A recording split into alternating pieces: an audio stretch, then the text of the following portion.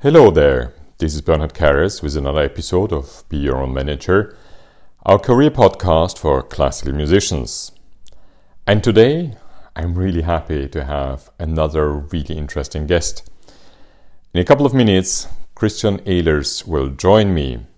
Christian worked a long time for the Gewandhaus Orchestra in Leipzig before he actually opened up a performing arts space in the south of Germany, where he presented a lot of different kinds of art, including music, not necessarily classical music. And based on his experience with one of the most renowned orchestras in the world, was opening up a new space for the arts, he actually started something in Los Angeles, of all places, a series of very special house concerts. And he will tell us all about why he did it and his concept behind it, and believe me, it is really fascinating to listen to. By the way, we just actually launched a completely overhauled hellostage.com. There you have the opportunity not only to get the links to this podcast and find also information about this podcast and the various episodes, but you find full features of information for musicians, but also for music lovers and so on. And you have the opportunity to actually easily post your own content, which we will for you distribute over our networks, our social media networks and more. It is a completely new start for us. It was a long time how we thought about it and what we did. We hope you like it. Yes, it's a change, but have a look at it, take advantage of it, and give us your content so that you are actually out there spreading the word for classical music and for what you are doing.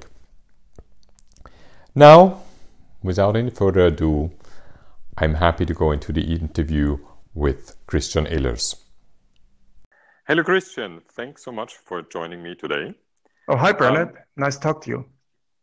Christian, you have been doing something which I'm always in awe of. You're doing house concerts in Los Angeles.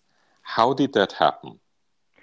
Well, it's sort of like a personal project of mine, really, and it has been for a while. I mean, my own personal background is that I'm a recently retired arts administrator, in fact, and my background is in classical music originally, but I sort of have been doing other things in the arts, and I'm therefore kind of familiar with popular music and how it works. But I've always been intrigued by the idea of kind of moving the classical format to a new level, to a new place, right? And personally, I have one foot in the United States. First of all, because I studied there. Secondly, my wife is from Los Angeles, and so in other words, I've been going back and forth all my life. And for personal reasons, I've had to spend quite a bit of time in the US over the past 2 years. And I've started a house concert series in Los Angeles where I just know a lot of people through the family of my wife and acquaintances, et cetera, in the whole Los Angeles area, not just in Los Angeles itself, but sort of south of it, north of it, et cetera. And what that concert series is really about, it's kind of a lab, kind of a performance lab for an idea that I've had. And that's the real project I'm about to launch really this fall, which is really trying to help independent musicians develop a career outside of the concert hall. That's the main point of it, outside of the concert hall. And the house concerts are just trying to test like a proof of concept, kind of a performance concept that I've developed in the meantime. So that's what it's about. That's absolutely interesting, and I'll come back to this concept in a second. But tell us a bit more about yourself. You said you were an arts administrator. Yes. What kind of arts? What did you do? So basically, I was a pre-college piano student actually for many years at the Freiburg Conservatory. I come from the Black Forest originally, and and then though went on to study international law and philosophy and did that in several countries, but did go back to the arts and then ended up becoming an arts administrator and worked actually in the classical music industry for a while. I worked at the Leipzig Gewandhaus actually for many years, in the 90s, and then got the chance to kind of start a new performance venue here in the south of Germany. And that was just so intriguing, sort of an idea that I sort of went on doing this for basically almost 20 years. But my background is in classical music. It's the music I love, and that I think I know quite a bit about. And though I haven't been able to really do much of it in that new venue, because the venue, the profile of the venue was such that we were just pursuing other things, so that was how it was. And what things did you pursue in this new venue there? Basically, what it was, all kinds of things. We had about 180 shows a season. Wow. It was a place with a capacity of 400. Beautiful historic space actually. And we didn't get, and that was interesting, we didn't get that many subsidies from the city or other institutions. That's untypical for Germany. Yeah, exactly. We got a little bit, but not that much. And that means basically we had to do what most actually venues in this field do, namely really sort of come up with sort of, let's call them innovative financial arrangements with the artists that were performing, right? And the way it works anywhere actually is that it's a combination between the venue and the artist of kind of a guarantee, more or less small, that the artist gets, and a door split, right? And so basically, in the end, sort of you benefit. Let's say if the concert goes very well, the artist benefits, but we benefit as well, right? And so we've been doing this for a while, and we were doing all kinds of different genres. So a cappella, world music, jazz, klezmer, tango, I name it, right? Whatever fit that space. It was a very beautiful space. But for the one or other curious reasons, we didn't really have much of an audience for classical music. But interesting. But for all of these things, we did. And then we have artists who basically have to, create their own career. Nobody's helping them, right? Yeah. And they themselves basically dependent in terms of the money they made on, actually the number of people that would show up, and importantly, the kind of merchandise they would sell after the show, right?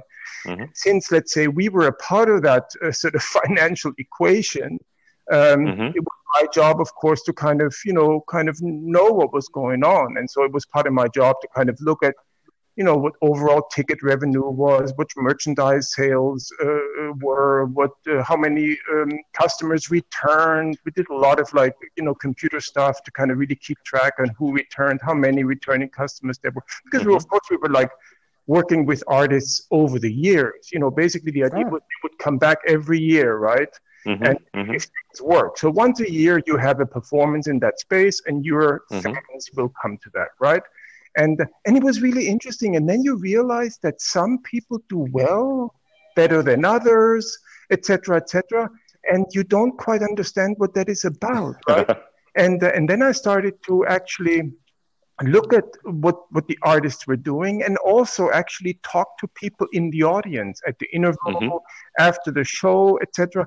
And what really crystallized very clearly, actually, that it was actually not so much the quality of what they were doing. They were very good artists, whatever, but there were sort of a lot of people who actually were maybe better musicians or whatever. But it was basically about the personal, emotional connection that they had with the audience. When people talked about those artists, it was, they moved me, or there was that moment, etc., etc.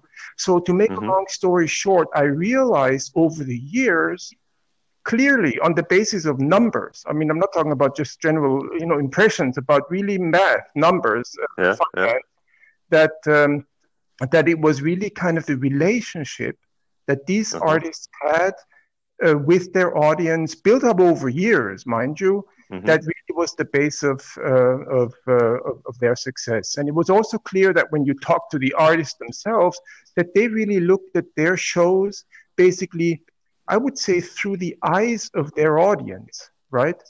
So the idea was to really create moments in the show that sort of the audience would kind of store away, remember, take with them, and kind of remember when it came time to come back, right? So to make a long story short, that's basically the idea. And so when I then left that behind, and it was all about, let's say, how could classical music benefit from that? And as I said, I spent a lot of time in the States, especially recently for personal reasons, and I got in touch with a lot of people who consult with popular musicians, bands or singer-songwriters, etc., etc. And it's a big industry in the States. With yes, it clubs, is. and everybody has to make a living, and how do you make it in a club, and etc. And kind of to see how do you craft a set list, what do you do to connect with an audience. And to make a long story short, what I sort of then worked on over the last year, almost, let's say 2 years now, is kind of a blueprint for independent musicians to really develop a performance project, right, that really connects with an audience. But the premise is, of course, an audience outside of the concert hall. I mean, that's basically what I'm looking at. It's not so much if you want to go to the performing arts venue. Obviously, you'll probably need to do other things to get in there.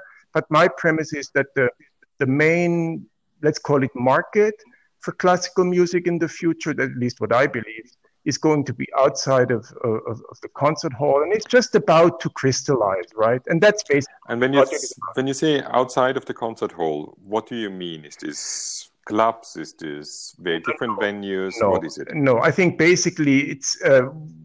I think we first of all have to. I think, if I may just do that quickly, just look at the history a little bit. I think we are now in a period where we have really a change taking place. And it kind of is very similar to the change that was taking place in the first half of the 19th century. And if we kind of look back until the end of the 18th century, I mean, you certainly come from a city where that was very much the case.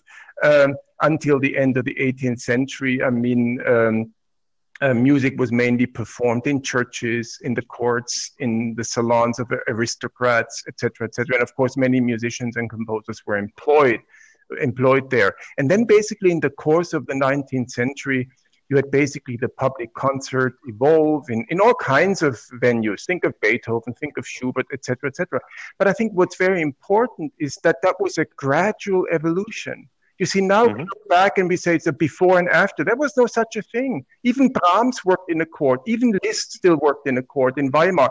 I mean, we have to kind of look at sort of those two spheres coexisted basically for a long, long time. And it was really only in the second half of the 19th century, with, let's say, the founding of the concert societies, with the concert halls being built, with the symphony orchestras being founded, etc., that we basically get the shapes of what the modern concert life looks like, right? And so when we come back to today, I think we have a similar situation where we have basically several layers, right? We have basically the concert halls, and we have the promoters, and we have the festivals and all the rest of it. But at the same time, something new is happening, as was happening in Europe at the beginning of the 19th century. And that's basically what I'm interested in. Because to make me very honest, I partly left the Gewandhaus because as much as I really loved it, and there was nothing not to love about it, we were touring, we were doing great things, etc. But I was always a little bit uncomfortable with that whole format, with the whole kind of mindset, with the whole mindset also behind it, if I'm honest. And so to come to a place like this here in southern Germany was like a whole new chapter, trying out new things without kind of the constraints, etc., right?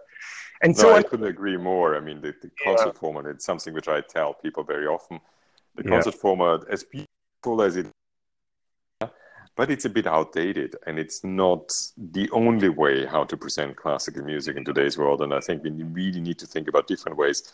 And I'm very glad that you're bringing that up because, especially for the younger musicians, I see it as a big chance for them. Huge. I think, in fact, it's a huge market. If I'm really honest, I think it's a huge market. I think, in fact, we may be looking I'm not the type to exaggerate, but I think we really could be looking at a golden age for classical music, if I'm quite Mm-hmm.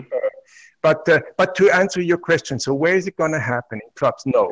I don't believe, let's say, classical music needs attention. It needs focus. It needs all the kinds of things that, let's say, modern life is not about. And I don't believe at all, actually, in kind of playing it in some corner in a bar or whatever. It doesn't work. It really needs the attention of people. I think it's lying to people if you pretend, I think at least, if you pretend otherwise, right? But so I think the main market and the initial market for that matter, for any musician, and I really mean that, any musician is really house concerts. And what happens, and that's what we've been doing in Los Angeles. So in that sense, I'm talking about something that has happened, not something.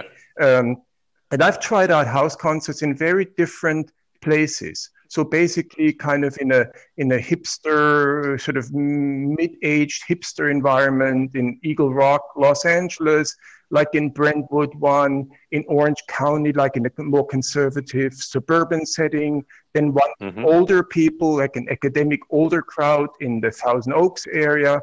And so in other words, very, very different people, right? And to try out basically one of the programs that I've developed, and that worked very beautifully. And the idea is you go there, you play, it's based on donations, right? Because initially the idea is not and shouldn't be really about making money, but the idea is, first of all, gaining experience, and secondly, more importantly still, potential connections. Because one of the things about classical music, and if you look into history, has always been the case, that it kind of really attracts, and also in the future will attract, people that are, let's call it, educated, that have a career, that do things, you know, if you so. And so basically when you go to a house concert, and let's say about 20 to 30 people, that's kind of the people we're talking, right? And you really move them, you really make something happen, you create moments, right, of intensity, of then you get to talk to people, and then things happen, right? And maybe not so much in terms of a public concert, that too. And by the way, that is happening now at the beginning of January in Los Angeles, interestingly enough. But more importantly, I think the biggest market for classical music is really kind of an informal market. That's what I believe the new big market for musicians is, an informal market. So imagine you meet a doctor, you meet a lawyer, you meet a manager, and everybody has clients. Customer relationship is the big thing for anybody. It's a big thing for a lawyer. It's a big thing for a doctor. It's a big thing for anybody running a company, etc. So this idea of creating events is something anybody is interested in, and sort of creating events that are really meaningful, that etc. etc. So it's going to be a combination of, let's say, putting on an event that it's good for you, an interesting event that is not run of the mill, right? And at the same time, you really support an artist. And I think basically then, you know what, the sky is the limit, because absolutely that kind of market is infinite. I really mean it. It's absolutely infinite. And it's basically also available, and that's the biggest message I have, is available to anybody. Because I really believe that any music graduate with a performance degree has really what it takes to have a career in their local and regional environment. Because that's the other thing we have to kind of realize, that any career has to be based in your local community. I mean, the idea to kind of come up with something and you're touring that doesn't fly. It doesn't work.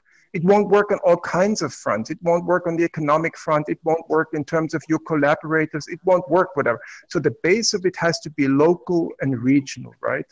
And so in that kind it's this kind of idea actually, and that you grow your local audiences and you can grow with them. And at some point, I mean, to stick with the example of Los Angeles, if you have a good enough network of, I don't know, 150 people or so in Los Angeles who really love what you're doing as a musician, and then 2-3 of them are going to New York, they might actually invite you suddenly to New York, and suddenly you have your gig in New York. Yeah. So it is, but it doesn't work without that kind of home base. Yeah. Which for many musicians might be, they might actually have two home bases. One is where they're really from, and the second one very often where they have studied for 5 or 10 years or so, where they have a different network. Yeah. But you need to kind of base your career on that home base. Yeah, and that home base can't be venues. That home base can't be a chamber music series. There's too many in music. So the home base has to be a house concert market, and then take it from there into that what I would call the informal sphere. Because the fact is, all these musicians that I talked about that I was working with, right, in my venue, like the most money they made was in fact from private, what's called gala events. That's basically their main market. But basically companies have, let's say, a company event, and they invite their customers, or they invite their employees for that matter, etc. And they get to perform there. And that's basically where they get extremely well paid. So that market already exists, right, for a lot of artists. And I think it's just now time to kind of tap that for classical musicians. And I'm almost 100% sure that because the key thing is customer relationship is extremely important for all kinds of professions. And I just heard from a wonderful bassoonist out of Singapore, and she's doing her first album actually on our label, and this will be to a majority financed by actually a couple from Singapore who love what she's doing and loving her music, and she will perform for them and their friends, and they will take a number of CDs. It shows again that this private network is actually working. And the nice thing about it, and you spoke about the doctors and the managers and the lawyers and so on, is if they like you and if you are able to build a connection, they will actually invite their friends. They will invite, and you will make a bigger and bigger group as your home base. Yeah, absolutely. But the key thing is, Bernard, and that's why I will not go on. I will continue my Los Angeles series, and maybe I'll start one here in Germany. But for me, it's more like a lab, just to see basically how programs work and how the artists do, whatever. Because I found out that, let's say, it shouldn't be an organization behind that. We want to support people in terms of doing whatever they need. We're going to print their programs. We're going to do their scripts. We do whatever they need, right? Free of charge. Yeah. But they have to do it. They have to do it. And you know why? Because the hosts, whether it's a home concert or whether it's a professional thing later on, they want to connect with the artist. They don't want to connect through an organization. They want to connect with the artist. They want to support the artist. And so it's that sense, it really also takes, and that's one of the things I really found, not difficult, but I see it's a challenge, that it really takes what I would call not just a new type of performance, that I'm 100% convinced anyway, but that's sort of maybe even the easy part. But what it really takes is a new mindset on the part of musicians, right? And what really musicians have to look at themselves as what I would call game changers, Bernard. They have to look at... What are the characteristics of these game changers? How would you describe that? I think it's very obvious. And there are not that many, for many reasons. I think for many reasons. We can talk about that later on, but I think... But it basically means that these people that look at themselves as game changers, they do not look to other people to fix their problems, right? They invest in their careers and they take initiative, right? And they kind of, quote unquote, think new, and they're kind of what I would call go down new roads.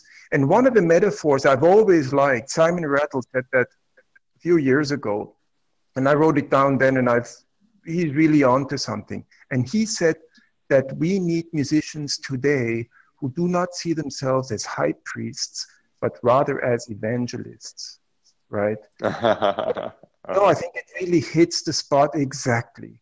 Because basically what we have till today, and I don't mean to really offend anybody, obviously, I love the music too much for that.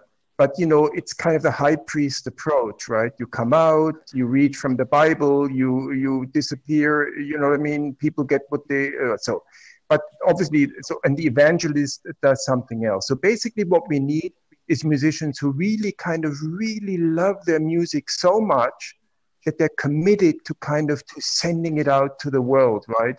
To spread the word, to just keep that kind of evangelist kind of message. And that is something musicians are not really taught, right? No. They're not taught anyway, because, they're just taught, but you mean just, because it's difficult enough, they're taught their instrument, right? And exactly. So in that sense, we must not forget what happens in conservatories is not about a professional development. It's about an artistic education, and rightly so, right? That's what they're there for, to learn an instrument and nothing else. But that, of course, comes at the end to the point where they're left in a situation where they haven't been maybe taught the skills that they kind of need. So yes, that's the kind of mindset, and that's why I've called this thing that I'm doing Future Ready Musicians, because it refers to the future, but it also refers to musicians who are future ready, right? Who are ready to embrace the future. And that's not maybe for everybody, actually. That could well be the case. It may not be for everybody. Which is okay. If it doesn't need to be for everybody, and yes, there are new challenges, but I think the picture you just, and when you quoted Simon Rattle, and what came into my head is first Sir Simon himself. I can remember at the beginning of his career when he was with the CBSO, with the City of Birmingham Symphony Orchestra, and he toured the orchestra and he built the orchestra with repertoire at that time still from the 20th century, with very modern repertoire, which was normally not played anywhere else, and you could not fill a concert hall with it. And he was so engaged in that music that he brought it to all over the world, and he toured it. And I can remember a couple of concerts in Vienna. It was fantastic. And the other one who comes into my mind is certainly because of his 100th birthday is Lenny Bernstein, because he not only stood in front of an orchestra and conducted it, but he taught, he worked with youth orchestras. He did this fantastic TV series explaining music in very simple terms to the average people out there who haven't studied music. Yeah. And to not only to explain it to them, but to make it emotional for them. And that's this emotional connection you're speaking about. So I completely agree. It needs this kind of building of the emotional connection. And the more people can learn that and leave the elitist approach to classical music, the better it is. No, and that's the thing. If I were to say what musicians really need to do is really kind of overcome the idea that there is no classical music market. Yes, the market is changing and there is no denying it. I think I think what we see today, and if you go to the US, is much worse still, because there the whole fundraising is about to collapse. That's the biggest problem there. But here also subsidies will be more difficult. So basically the performance market we have today will get less and less. But at the same time, there is a market, I'm convinced of it, right? And the second thing is that musicians, I think, should realize for themselves is that they have everything it takes to have a career. You see, I think people think, I have to come up with this unreal creative project, and what could that possibly be? No, I'm convinced, and actually having done the house concerts, I know what I'm talking about, is that the traditional repertoire that any music graduate with a degree in music performance has is enough to create a good number of very, very powerful programs, right? But of course, the music has to be presented, and there's also no denying it, in a more lively and personal manner. Because classical music as is now, that you go out, you play 3 movements, and something else happens, is simply too boring for a lot of people. That is a fact. But fifthly, and I think that's for me at least a very important thing, musicians have to give themselves time. I think they really need time to develop this, to understand what this whole thing is about. And any business, Bernard, I mean, whatever you're doing, whatever, I've been working on this for 2 years. I never expected myself in 2 years to kind of be through this, right? Even Facebook and Google didn't happen overnight. It takes time. So it takes a year, it takes 2 years, maybe it takes 3 years. But that's the kind of investment musicians have to do, just like any other person starting a business. Yeah. Absolutely. What I would like to come back to is you have this formula for the house concerts of programming and leading people through. So what is this kind of idea, the formula you are asking your musicians to do? So helping musicians with a blueprint, and you can sort of download the brochure on our website, futurereadymusicians.org. And it's basically a blueprint that I've developed that allows any musician to come up with basically a program that really works, that creates the moments, that is lively, that is personal, right?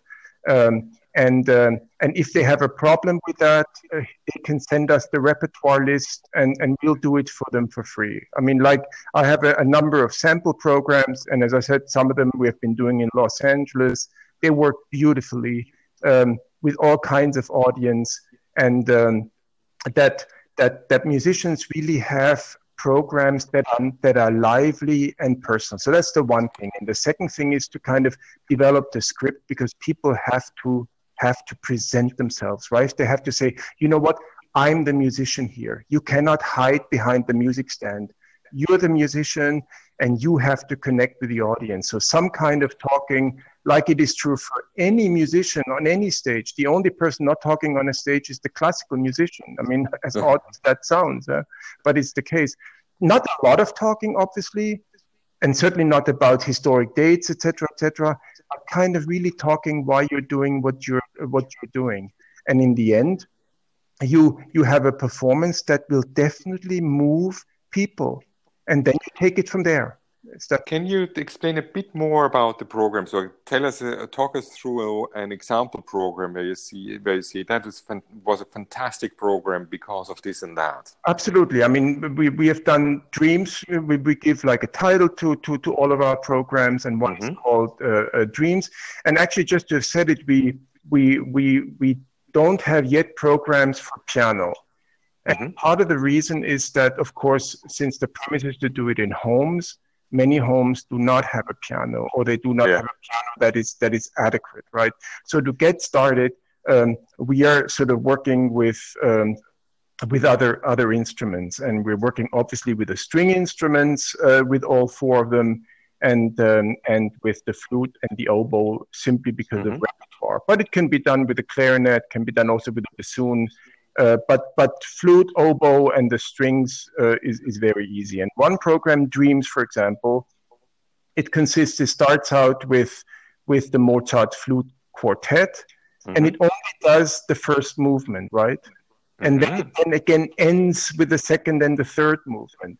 And Bernard, you have no idea how people love this. This idea that in the end, you kind of played the second and the third movement of that first piece that you started out with. And then you have basically a piece with 4 players. Then we continued with the Bach cello suite, the C major suite, and the 2 movements from that. So people listen to something new and they look at something new. It's very important to change the visuals. So they look at one player. Then basically, we move basically to a transcription of the inventions for harpsichord, for flute, and violin. So you have 2 players, and they play basically these wonderful inventions by Bach. And then basically we move to the 20th century, and we play a movement from an Isaïe sonata, and where you have the connection then to Bach. And then from there, we moved basically to a trio, string trio by Gideon Klein, who wrote in Theresienstadt in the concentration camp, just in fact a few weeks before he was deported to Auschwitz. And it's based, actually, that movement, it's about 7 minutes long. It's based on a Moravian folk tune, right? And before that, we actually play that song on a loudspeaker, And so people listen to the song that Gideon Klein had in mind when he composed. So you recognize kind of the melody, it's a variation movement, and you kind of see what he does with it. Very disturbing, actually, and very, very moving. And then after that, we move to a serenade, very rarely played, by the way, by Max Reger for flute, violin, and viola. So you look at three people, very different, a larghetto, and then we end up with the Mozart. And so we're talking about 50 to 52 minutes of playing time, right? And with the talking, we were like at 60, 65 minutes, and that was the perfect length. And if you see with this program, it's not dumbing down anything, because I don't believe in that. I believe in that these are programs that really are, we're doing real music. You know, Mozart, Bach, Isaïe, Klein. We have other programs with Ligeti in it, with modern, with Kodaly a lot, etc. Making it easy, about easy listening. And people don't mind. If you really provide the right context for 20th or 21st century music, people are ready to listen to it. And so in the end, you come up with a program that was lively. People listened to very different things. People looked at different things. It's very important. I found that also, let's say, in the venue that I managed. You have no idea how much artists do to kind of always try to change the visuals on the stage. Because I would say 50% of what the audience does is look at things, if one is honest. And then the rest is it's part of the experience. And absolutely. And you have to cater to that. And you have to kind of do what you can do, right? And without really, again, compromising the quality, because I don't believe in that. So it's a combination of, let's say, very high quality standards in terms of the repertoire, obviously in terms of the playing, a lot of contemporary music, and at the same time doing what you need to do, which is basically a program full of contrasts. Contrast, I mean, in terms of style, contrast in terms of what people are looking at, and also in terms of talking to people and creating kind of an emotional connection. And that's it, Bernard. It's not reinventing the wheel. It's basically making something obvious, which is, and you're touching a couple of things which are almost sacrilegious in classical music. You're playing single movements of pieces of work. You're putting them apart and so on. And I'm all for it. I mean, for me, 30 years ago or so, when I started hearing the Kronos Quartet, it was in Europe this revelation that there was a string quartet which worked a lot with visual effects at that time. But also, even if you looked at their CDs are not saying, okay, that's now the string quartet number so-and-so of Schnittke and then Shostakovich and whatever. Yeah. But the whole CDs, like their concerts, they were a story. And they had movements in between, and there was just one movement of that and two of that or whatever. Yeah. But it was a story created there, which made it so exciting. And that's kind of, if I get that right, yeah, what you actually suggest there and what you're doing in Los Angeles is you're creating an evening of musical experience on the highest level. Absolutely. Which is going to more senses, but which tells a story which touches people very deeply emotionally. Absolutely. And if you look, Bernard, at programs that Beethoven did, that Schubert did, and I've done a lot of that kind of research, programs have evolved. People came in and left the program. There was so much going on. And what we are looking at in terms of, that's the one thing. And the second thing is that, most people who are so basically religious about what a program should be like, they are also the ones to listen to classical music in the radio. And when they arrive somewhere, they'll shut off the radio, right? In the middle of it, right? So basically, our listening habits at home, on the radio, in the car, are very different from what we expect a concert program to be. But I don't think, and by the way, just to have said it, in Los Angeles, we're talking about the top-level musicians from the Coburn School of Music and from USC. This is the top, two of the top 4 schools in the US, right? And none of the musicians even had an issue with it. And secondly, not one person in any audience I had came to me and said, whatever. So I think that is basically, let's call it the battle of the past, right?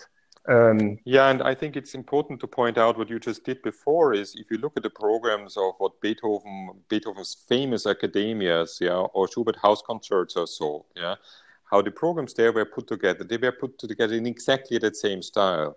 We just became religious about playing all movements of a piece of work in the second half of the 19th century, when we started this kind of a bit religious, high priest, elitist approach to concerts. Yeah?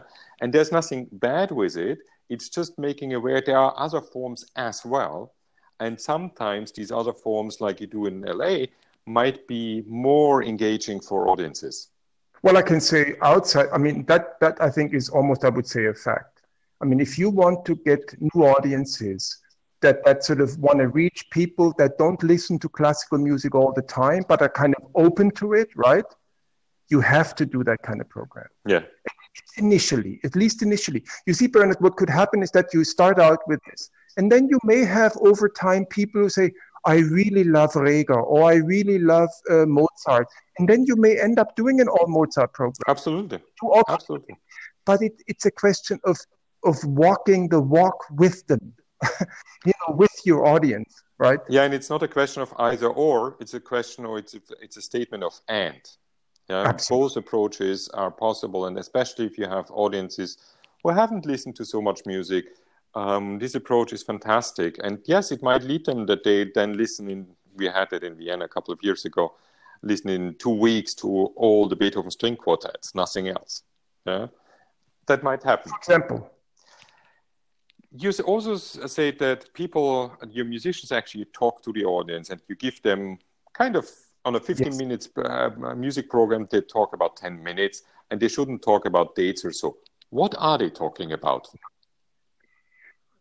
Well, I mean, I can for the Dreams program. I've developed a script, and my sense is that. That is maybe the hardest part for musicians, and maybe also something one could not even maybe expect them to do, because talking, one has to be honest, is difficult for a lot of people, not just. I mean, talking on a stage in public to people, even if you have a family gathering, is not a very popular thing to do. And that's part of the reason why I have scripted it, and why we will also script the stage talks for any program that anybody will submit to us. And so basically, to come back to the Mozart, for example, right? Dreams. So he goes to Mannheim with his mother. It's the first time he's actually on a trip without his father. Later on, his mother dies when he's in Paris. He falls in love in Mannheim to a soprano, actually the sister of his later wife, right? And the slow movement of the flute quartet is maybe, I don't know, some people say the most beautiful flute solo ever written. I mean, it's an unbelievable, beautiful piece, right? And so we create a connection between, let's say, this love affair. I mean, Mozart wanted to marry this woman, right? That he had met in Mannheim, and he composed this quartet in Mannheim, and this movement, right? And so you kind of talk about that a little bit. You talk about being on this trip alone, right? And there's also a beautiful quote from a letter to his father about the quartet. So you kind of weave that in, right? And then you kind of go on and you talk about Bach, basically being in Köthen and kind of basically reinventing music, right? In 1723, 4 years basically that he was there, or maybe it was 5 years, but not that much longer. And basically, what kind of significance that had for him, you know? And you talk about the court life in Köthen, that there was a man who spent like 10% of his budget on music and had the best instrumentalists there, and that was kind of a fertile place for Bach to kind of write his music. So you talk about stuff like this, and then obviously you come to Klein, and that's, of course, you have enough to talk about with him being in Theresienstadt. So you talk about that camp and what the Nazis did, you know, the kind of musical culture that they created, let's say, to just present it to the world with the Red Cross, etc. And then you talk about this piece about his knowing that he would be deported basically a few weeks later, and he writes his last piece and basically draws on a folk tune from his home in Moravia. I mean, that's extremely moving, right? And so basically you have those themes, but you basically have 3-4 sentences for each, not too long.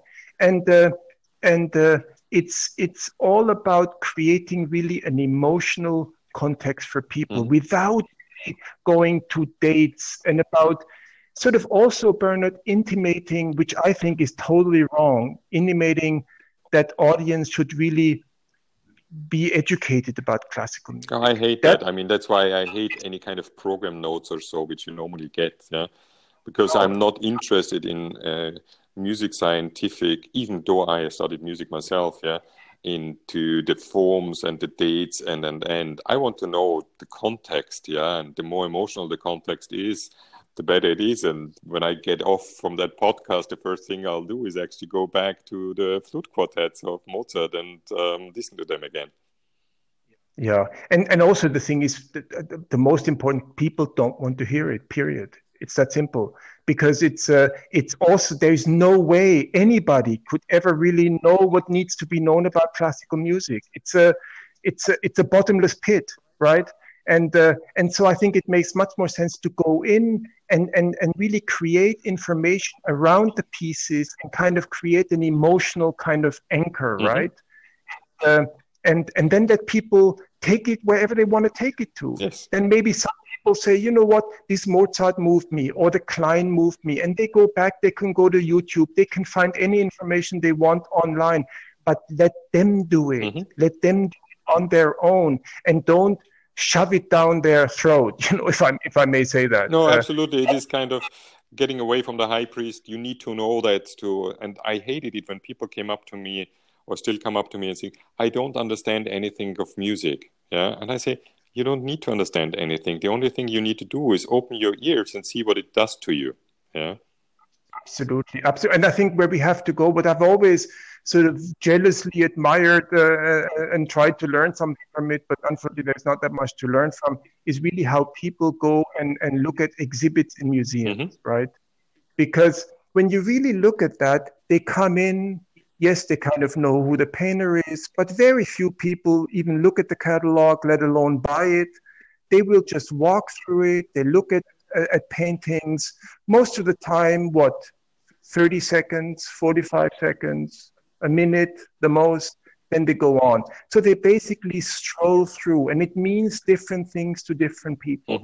And that kind of casualness connected with substance, that's kind of what we need to achieve in classical music. And then leave it to people to say, I want to find out more about this painter, about what he does or doesn't do, in the same thing with music. And once people realize classical music is not about knowing anything, I don't need to learn physics, kind of thing. I just need to listen to a piece. And you know what, like in front of a painting, I liked it. Or you know what, I didn't like it. And that's enough, right? Yeah. And I think kind of create a whole new emotional situation. And what I found, because people love this music. They really love it. The idea that people do not love classical music is absolutely untested. It's not true. It's people love music, classical music. You just have to present it in a new way, and you must not do too much of a good thing. You must not do too little of a bad. It has to be just the right combination, and that's why programming, in my view, is so important.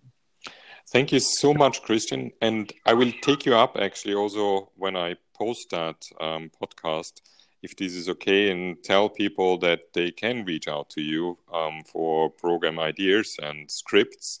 And if you get overwhelmed by that, it's my fault. And I would be actually happy for that, because that means that a lot of young musicians are really caring about that. So it's a non-profit. We don't charge. We just want to sort of move music into the world, right? But we need musicians to do it. That's the key thing. The musicians are, as you say in America, up to bat.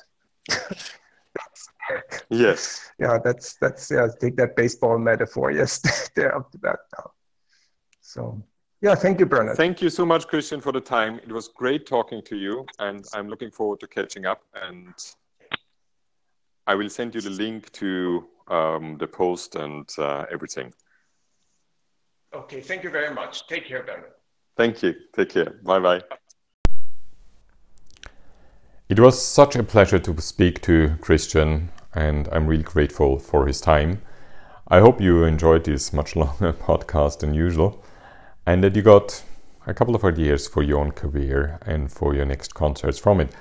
Don't forget actually to take him up on his word to discuss programs and scribbles and scripts and ideas for concerts with him.